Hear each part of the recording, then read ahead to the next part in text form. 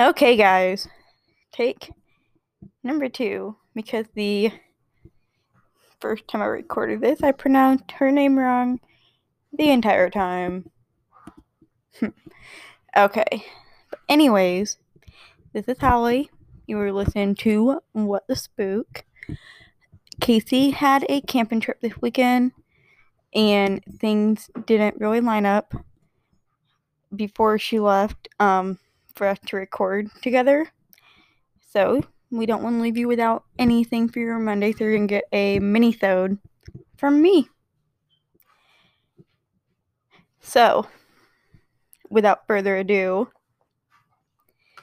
my case, I chose to do the case of Elisa Lam, who I'm sure a lot of you guys have probably heard about this case, or at least have seen the video that went around, like the surveillance video of her. 21-year-old Elisa Lam arrived in LA on the 26th of January 2013 via Amtrak train from San Diego. She was on a solo trip around the West Coast, and she was heading to Santa Cruz. She was studying at the University of British Columbia in Vancouver, and this trip was intended as like a getaway, which I'm sure if any of you guys are students or even just regular adults, which I hope you guys all are, everybody know that everybody needs to get away at some point in time. Her family really didn't want her traveling alone, which is understandable since she was a pretty young woman, and in the words of the Lost Boys movie, Santa Cruz is the murder capital of the world, which I haven't done research to see if it actually is or not, but I'm pretty sure it does have a relatively high crime rate.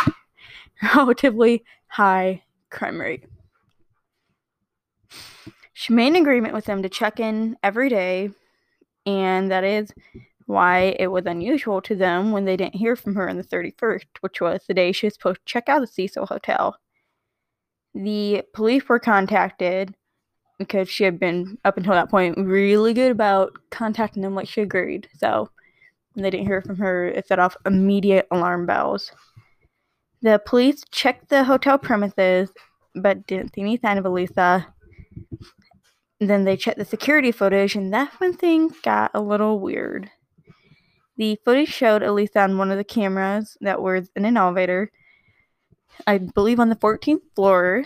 She was stepping into the elevator, and she was pressing all the floor buttons. She kind of steps in and out of the elevator a few times, and she kind of like looks into the hallway like she's looking for somebody. And it looks kind of like she might be hiding from somebody because they can kind of see her like digging inside the elevator, like she doesn't want somebody to be able to see her from the hallway. And at one point, she does step outside the elevator completely, and she can be seen standing outside the elevator and like moving her hands around like she's talking to somebody, but there was nobody there that could be seen. And unfortunately, that was the last she was seen, and that footage did not leave any clue as to where she had went to. 2 weeks later, on February 19th, maintenance worker Santiago Lopez responded to multiple complaints from hotel guests about low water pressure and horrible tasting tap water, which knowing what happens, it's like you guys understand, because he went up to the roof to make sure the water tanks were okay, and to his horror, he found the body of Elisa Lam floating in one of the tanks next to the clothes she was last seen wearing in the video footage from the elevator. So essentially, they were drinking body soup. And that is why we don't drink tap water, people.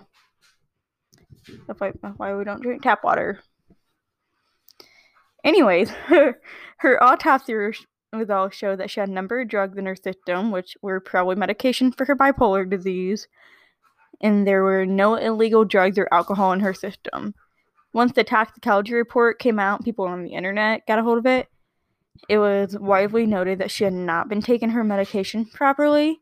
She had not taken her antipsychotic recently and hadn't taken one of her antidepressants and her mood stabilizer that day.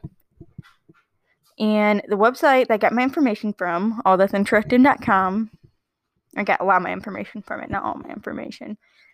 But they stated that it is an important finding to note, given that the use of antidepressants to treat bipolar disorder can induce manic side effects if done without caution. Some sleuths have understandably latched onto this detail and suggested that it was a likely explanation behind Lam's strange behavior in the elevator. Which, I mean, that does kind of make sense if she's not taking her medicine like she's supposed to, her antipsychotic. It could kind of cause a mental break. This seems to be corroborated by the hotel manager, Amy Price, who said that Elisa had originally booked a shared room with others, kind of like a hostel-style room, but she had to be moved to a private room due to complaints of odd behavior, which I didn't really find any specifics of that, but can't imagine it was good if it was bad enough for her to be moved. So the autopsy also did not show any sign of foul play from what the coroner's office could see, but they were unable to examine blood from the body, leaving the autopsy technically incomplete. And again, I'm assuming, I want to say that the reason they weren't able to examine the blood was because the body was so decomposed, because it had been in there from the time that they know she was missing. So 2 weeks. And yeah, a body in water for 2 weeks is not pleasant at all. Which we will do an episode at some point. I'll do a mini episode on how bodies decompose and what happens behind that. But that is not for this episode, because I could talk for a while about that, probably. Elisa's parents, David and Yana, which I probably pronounced that wrong, sorry. They filed a wrongful death lawsuit against the Cecil Hotel, and their attorney states that the hotel's duty to its guests were to, quote, inspect and seek out hazards in the hotel that presented an unreasonable risk of danger to Lam and other hotel guests, end quote. The hotel, they filed a motion to dismiss the lawsuit. Because, it is, true, you gotta think it's not the hotel's job to babysit every single guest that comes in there, so. Yeah. Santiago Lopez, he kind of supported their dismissal of the lawsuit by saying that it was very, very, very unlikely that any regular guest would end up in there, saying that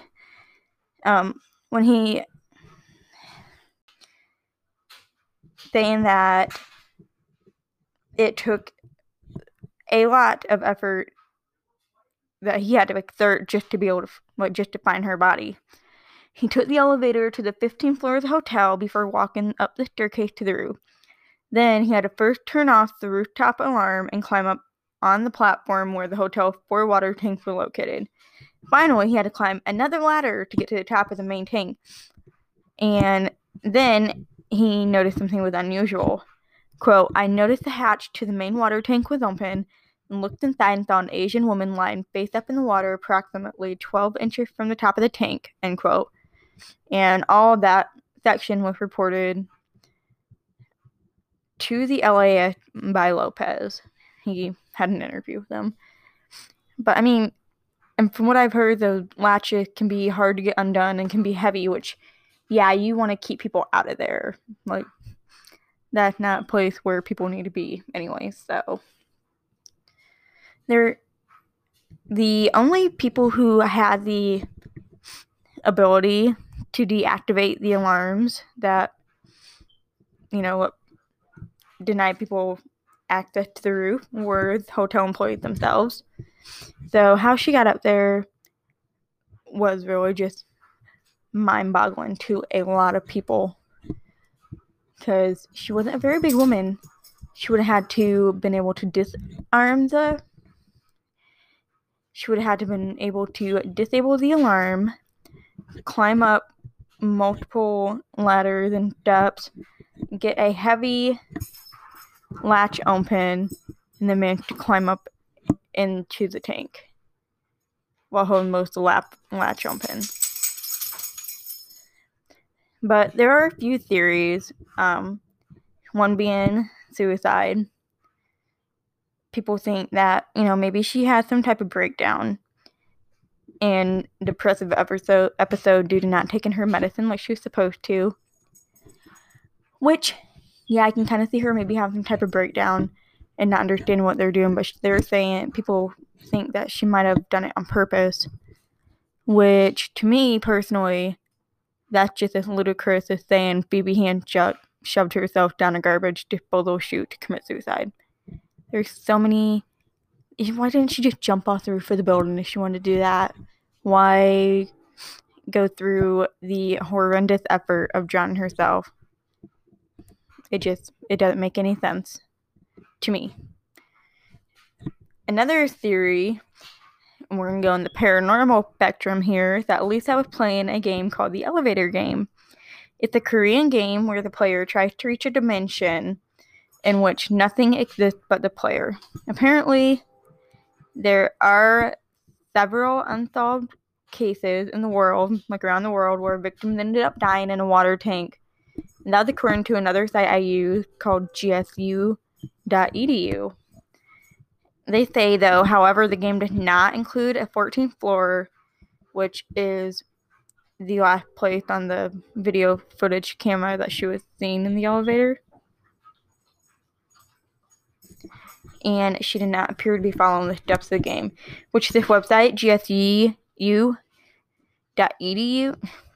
this website, gsu.edu, has instructions on the page on how to play the game.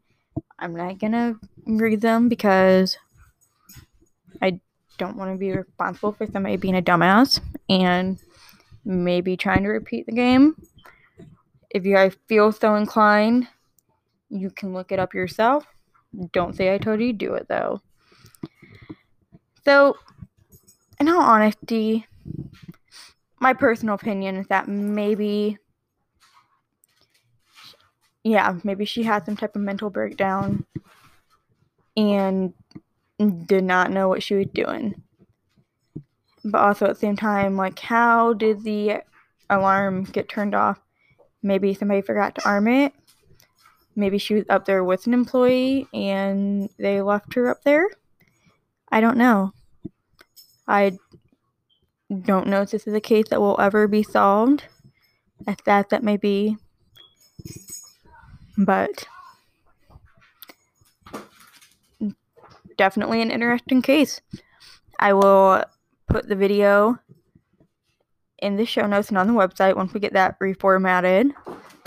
And I will post the video on the Facebook page. And you can look up yourself on YouTube if you want. But thank you again for listening. We are an Apple podcast now, so make sure you listen and subscribe. Leave reviews. You can follow us on our social medias. What the Spook Podcast. Send us a Gmail at whatthespookpodcast@gmail.com. And as always, please recommend us to your friends. Thank you for listening. This has been What the Spook, and we will be back with you sometime, hopefully this week or the weekend, with a full episode with Casey and me both. So, thank you again, and stay spooky.